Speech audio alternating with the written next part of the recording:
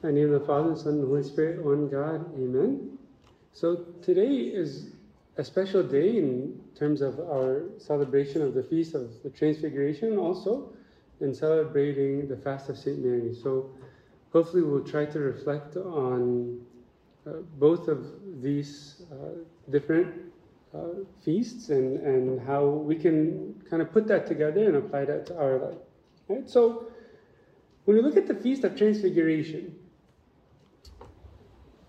where was Christ transfigured? It's a small group, so I'll try to ask you actual questions, not rhetorical questions. Where was he transfigured? That's a very easy question. Mount Tabor. Okay, so it's clearly a mount, right? Like you have to climb up to get to Mount Tabor. So when you think of the location of his transfiguration, this glorious event, this magnificent event, right? This event where he's shining so brightly that the disciples can't even look at him. You have to recognize the location as this peak, this mountain peak, right? And obviously, to get there, you have to climb, right? You have to leave the base level and get to the top. Right? So in order to reach the location of the transfiguration, there has to be a climb. Like there has to be work. You're reaching this height, right? And so it's work, it's labor, it's sacrifice, it's difficult, it's hard, right? Climbing a mountain isn't a walk in the park, right? It's real work, okay? So that's the first thing to keep in mind, right? That there's a difficult climb to reach this event. Now, during this event, what actually happens? Of course, we know Christ is shining and he's glorious and he's magnificent, but what is he actually doing? What happened during this time? Was he just chilling, glowing, like, hey, look at me, I'm really bright? Did he talk to anybody? Did anybody come visit him? Who came? Moses and Elijah. Very good, right? That's what you see here in this icon, right? And what were Moses and Elijah talking to Christ about? What were they doing? What was Christ talking to them about? Were they talking about the weather? Like, hey, I hear this hurricane that's about to hit the valley? Or interestingly enough, they were talking about the most difficult event in the life of Christ. Right? What is that event? What was the most difficult part of his life? The crucifixion. Okay, so in Luke 9, and hopefully you recognize this. Behold, two men talked with him, who were Moses and Elijah, who appeared in glory and spoke of his decease, which he was about to accomplish at Jerusalem. So they spoke of his decease. They spoke of his death. They spoke of his crucifixion. So in the midst of this glorious party, like he's shining bright and it's all fun, they're talking about his death, right? It's like when you're at a party and you talk about like the lamest topic, like you want to kill the vibe, you talk about someone dying. Like really? Like, you're ruining the moment, man. But there was something intricately linked, intricately bound to this event. That the crucifixion is in a sense one and the same with the transfiguration, right? In order to experience the transfiguration, this glory, you have to also recognize the cross that's centered in it. Okay? You have to leave this base level and climb, struggle, work, labor. And once you climb and you put in all that work, which is essentially what the crucifixion is all about, you find the transfiguration. Or better yet, the transfiguration is in the process of that climb. right?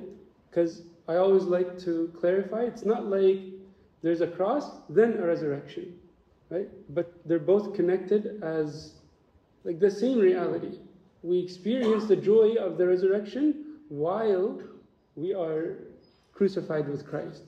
A lot of times we say, when this is over, when the struggle is over, whenever this tribulation is over, then I can finally have some peace, then the resurrection will come, then I'll have some joy, then I'll have some comfort. And that's like the worst mentality to think about, because we find joy in the cross. We find the resurrection in the cross. We find the transfiguration in the cross. That's why they spoke of his decease during this time. When you think of the Virgin Saint Mary, as soon as she heard this news that she was going to give birth to Christ, you think that, of course, it's this glorious declaration, right? You're going to give birth to God, right? The biggest reason in the world to go throw a party, right? But what's the first thing that Saint Mary does?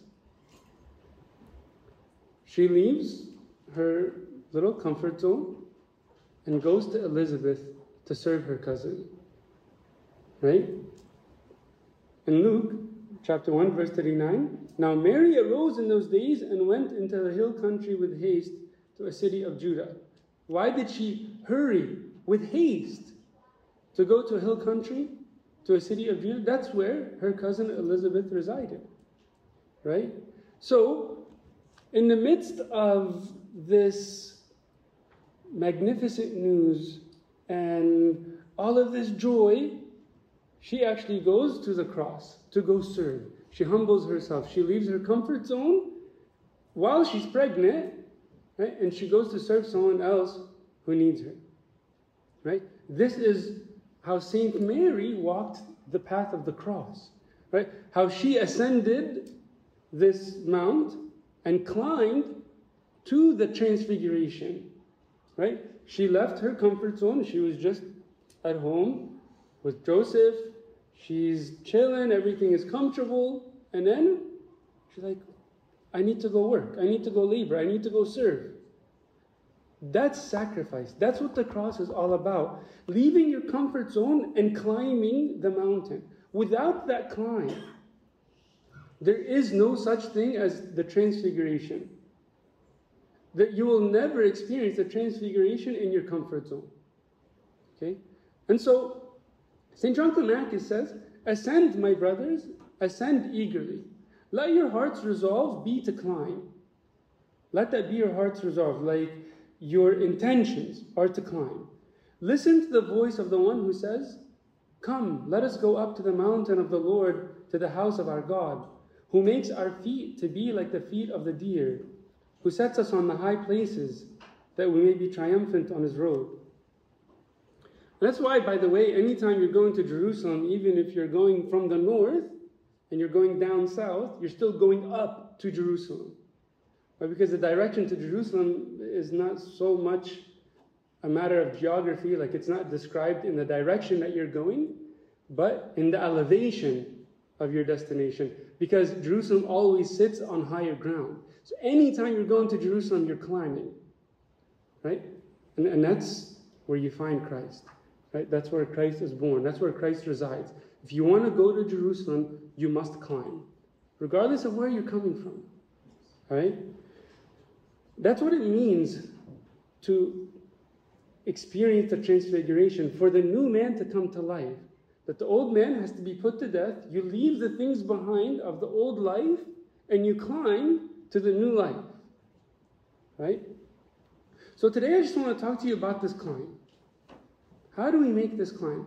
First, I think it's important to recognize the necessity of this climb, and I kind of alluded to that a little bit as I was introducing this topic, that you must climb. It's essential to climb. It's necessary to climb. Without the climb, there is no salvation. And then the destination of this climb. Where are you really climbing to? What does it mean to say that we're going up to Jerusalem, we're going up to Mount Tabor, right? And then the reason for this climb, right? What's really your motive? What's driving you? Because it's going to get tough, and you're going to question why you're even here, why you're serving, why you're laboring. And unless your motives and your reasons are pure, you're going to throw in the towel the moment it gets tough. Okay, so the necessity of the climb, the destination of this climb, and the reason for this climb. First, the necessity. St. John Climacus says, it's possible to walk even when tied with the fetters of the worldly affairs and iron cares, but only with difficulty. For even those who have iron chains, there's a typo there. Let me repeat that for it to make sense. It's possible to walk even when tied with fetters of worldly affairs and iron chains, but only with difficulty. For even those who have iron chains on their feet can often walk, but they're continually stumbling and getting hurt. And you see this back in the day in those movies when people are in prison. I don't think they do that nowadays, but they have those like iron chains and like this big metal ball around their legs, right? And kind of closing down. You can walk with that, right? But you're always stumbling, you're always falling. If you have those chains around your ankles, sure, you could take a couple of steps, but you're really not going to get anywhere, right? And that's what the world does to us. It chains us. In the Ladder of Divine Ascent, when St. John Climacus is talking about the spiritual life and all of these steps, and he's talking about the most beautiful steps: prayer, humility, obedience. He's talking about love, all of these virtues, patience. You know where he starts? First, renunciation. Second, detachment. Third, exile. Before we can get into what it means to love, what it means to obey God, what it means to live with patience, and all of these lofty virtues, let's first get one thing straight. You have to renounce the world. You have to detach from the world. And you have to leave the world. That's exile. Right? Those are the first three steps. A lot of times we're trying to live with God, but we're still holding on to a part of the world. We haven't really let go, and we wonder why there's so much tension in our life. Right? It's like we're trying to pray while we're keeping our phone right in front of us, just in case I get a text message or a notification. I want to keep a part of the world in my life.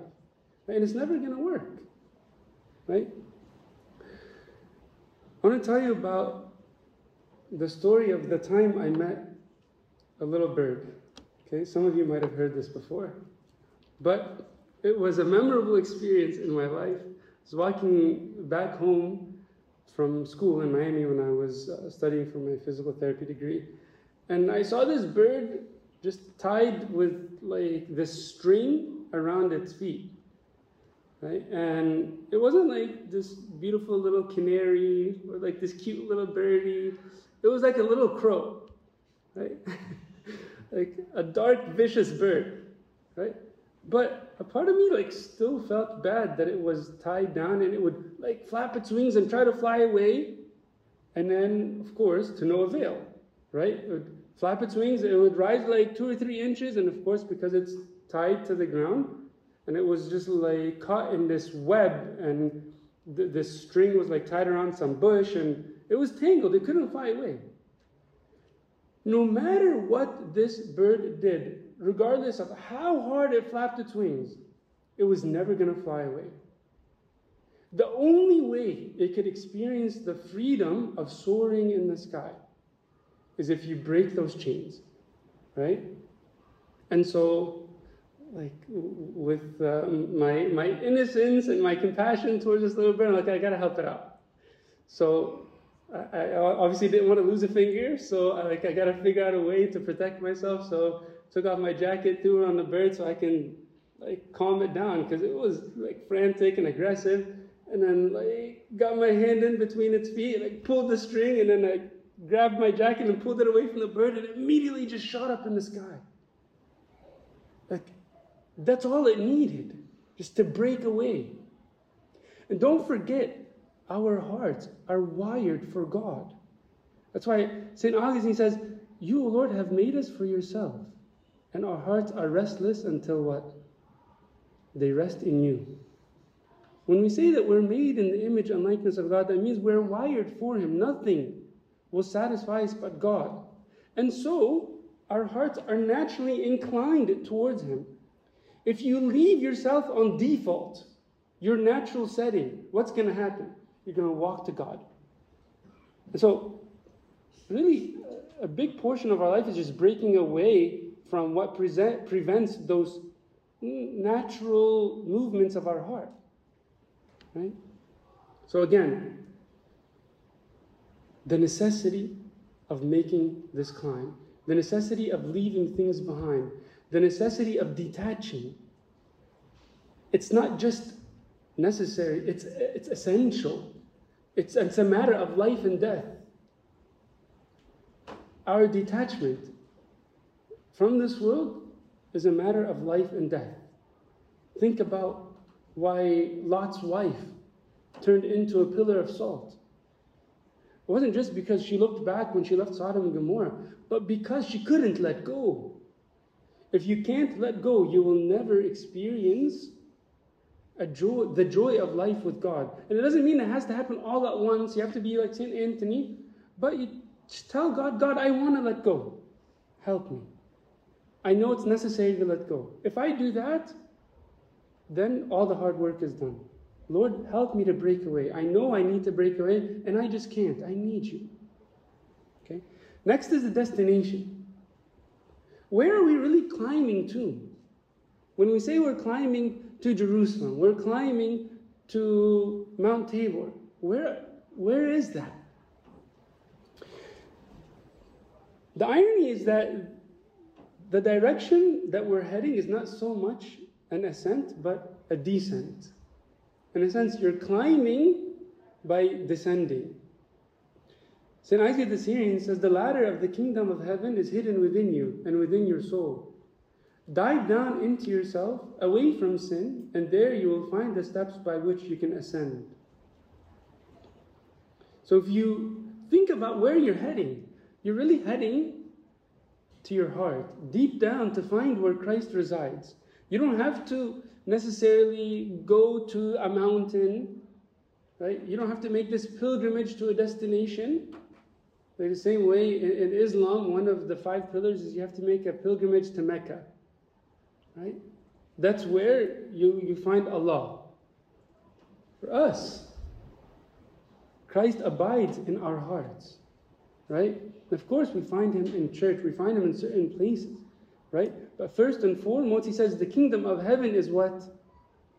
Is within you. Because if you can't find Him in your heart, you won't find Him anywhere else, right? That's why it's so essential to just be still and quiet and attentive to God in that quiet time, in the time of solitude, in the time when you're alone with Him. Okay? If you think you're busy, then you have to think about whether that's a real valid excuse. Because men like St. Pope Kyrillos, the Pope who led an entire church, prayed a liturgy every single day, never missed a single Vespers, always served, always stayed with God alone in his room. Right? One time, a group of priests were sitting with their bishop, and their bishop was telling them about how they need to spend at least a half hour in the morning to just pray and to meditate on the scriptures so that they can go out and serve, so they can fill their heart and go and really help the people they're serving. Otherwise, you're just empty and you can't give anything to people if you're not filled. He spoke to them about that, and then one of the priests raises his hand and he says, Sayyidina, that sounds great, but you have no idea what it's like. First, in the morning, kids are jumping on you, you're already sleep deprived, take them to school, and then you have to attend to all of these meetings, and then in between all of these meetings, people are fighting with each other, and you have to settle all of these debates, and then you have other services and other meetings, and by the end of the day, it's just like one blur. So the bishop looks at this priest and he says, you're right. There's no way you can handle all of that with a half hour of prayer in the morning. You need a whole hour. Because you need more grace.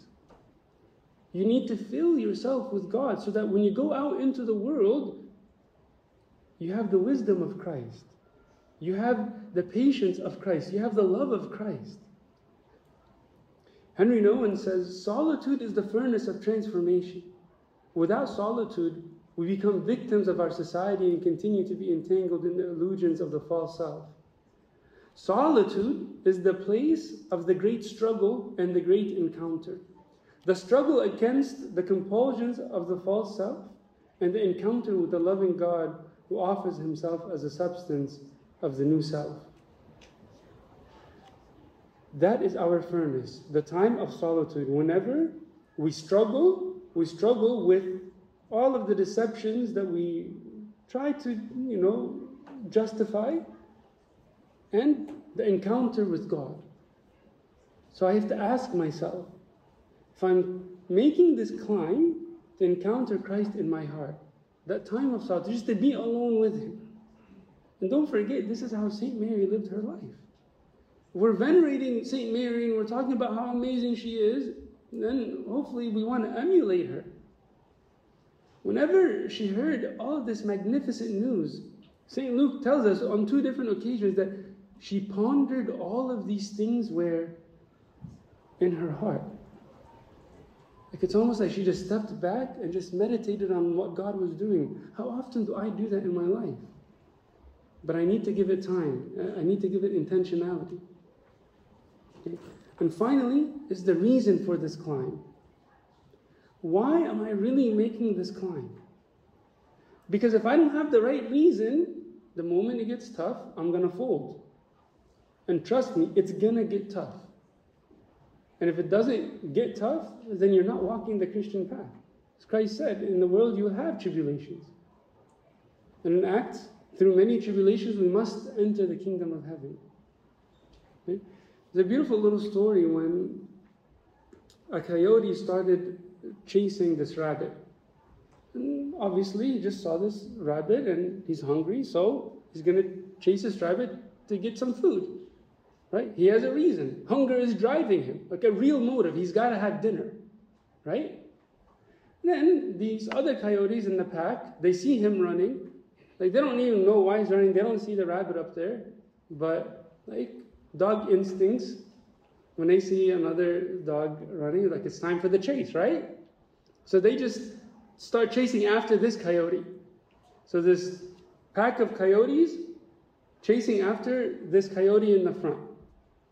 Obviously, the coyote in the front is running and running and running, and this rabbit is going through all of these bushes and cutting and turning, and at certain moments the rabbit's out of sight, but the coyote knows he's up there, right? And he's just going to keep running. He has a reason. He's getting tired, he's exhausted, but he's running. Right? Even when he can't see the rabbit, he knows the rabbit's just hiding in between the bushes up there. Meanwhile, when those other coyotes behind him start to get tired, what are they going to do? They're like, well, what's the point of this anyway? Like, why are we even running? They don't know that there's a rabbit in the front. They're just like, oh, it's natural instincts. We see another coyote run and we just like chase because it's an impulse. Am I going to church just because everyone's doing it? Am I going to church just because, oh, it's the fast and that's what you're supposed to do? Just formalities. Just to check off this checklist, right? Am I, going through the motions in my own spiritual life? Well, I just read and I pray, whatever. And I'm not saying to stop going through our discipline when it gets tough, but am I doing it with indifference, with apathy? Or am I doing it for the real reason? Because I know there's an objective in mind. And what is that objective? What is the rabbit for the coyote is the objective, right? What is that rabbit for us? What are we running for? What are we running the race for? So as St. Paul says, we're running for the prize, and the prize is Christ. And the reason we run is because of our love for Christ. If that's not my motive, then I will inevitably fail. Listen to how St. John Climacus puts it. The man who renounces the world from fear is like burning incense that begins with fragrance but ends in smoke. And so a lot of times, we want to do the right thing just because we're afraid of the punishment. We come to church, we go to the services, we pray because mom said if you don't, you're grounded. I don't want to get punished, so what do? I just go through the motions, right? But as St. John Climacus puts it, that person begins with fragrance, with something sweet, like fragrance, but ends in what? In smoke, nothing left, just smoke. It's not going to get you anywhere when you're doing it just because you're afraid of the punishment. And then he says, he who leaves the world through hope of reward is like a millstone that always moves in the same way. You see a millstone just revolving around this center? Not really getting anywhere, just like a cycle, not really progressing. A lot of times we're like, oh, I want the reward. Right? I'm doing it for the reward. I'm doing it for the recognition. I'm doing it for the praise. But where does that leave you? With nothing. But, he says, he who withdraws from the world out of love for God has obtained fire at the very outset. At the very beginning, there's a spark of fire. And, like fire set to fuel, it soon kindles a larger fire.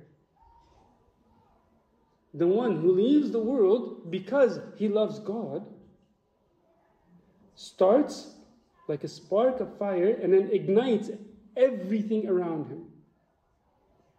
I'll just leave you with the example of St. Paul of Tamul. St. Paul of Tamul was an amazing ascetic. He sacrificed every ounce of energy and effort in his life to struggle in his ascetic discipline. This is what we read in the Synaxarium whenever we commemorate Abba Paul of Tamul. For his great love to the Lord Christ, he exhausted his body with austere asceticism, fasting, and many prayers in a way that exceeds human endurance. Okay? He even exceeded human endurance, just in an unnatural way. That's how much he struggled and labored. For this, the Lord Christ appeared to him and said, "Enough struggle, my beloved Paul." Imagine, you're struggling so much that God comes to you and he says, like, yo, it's okay, you could just like relax a little. Enough. You're like, Abuna Joe, you're working too hard, man. Like, you could tone it down a bit. That's what Christ said to him. You're working that hard. You know how he responded? St. Paul humbly answered him, "Let me exhaust my body, O my master, for your name's sake, as you exhausted yourself for mankind, and you are the true God who gave himself up for us, the unworthy sinners."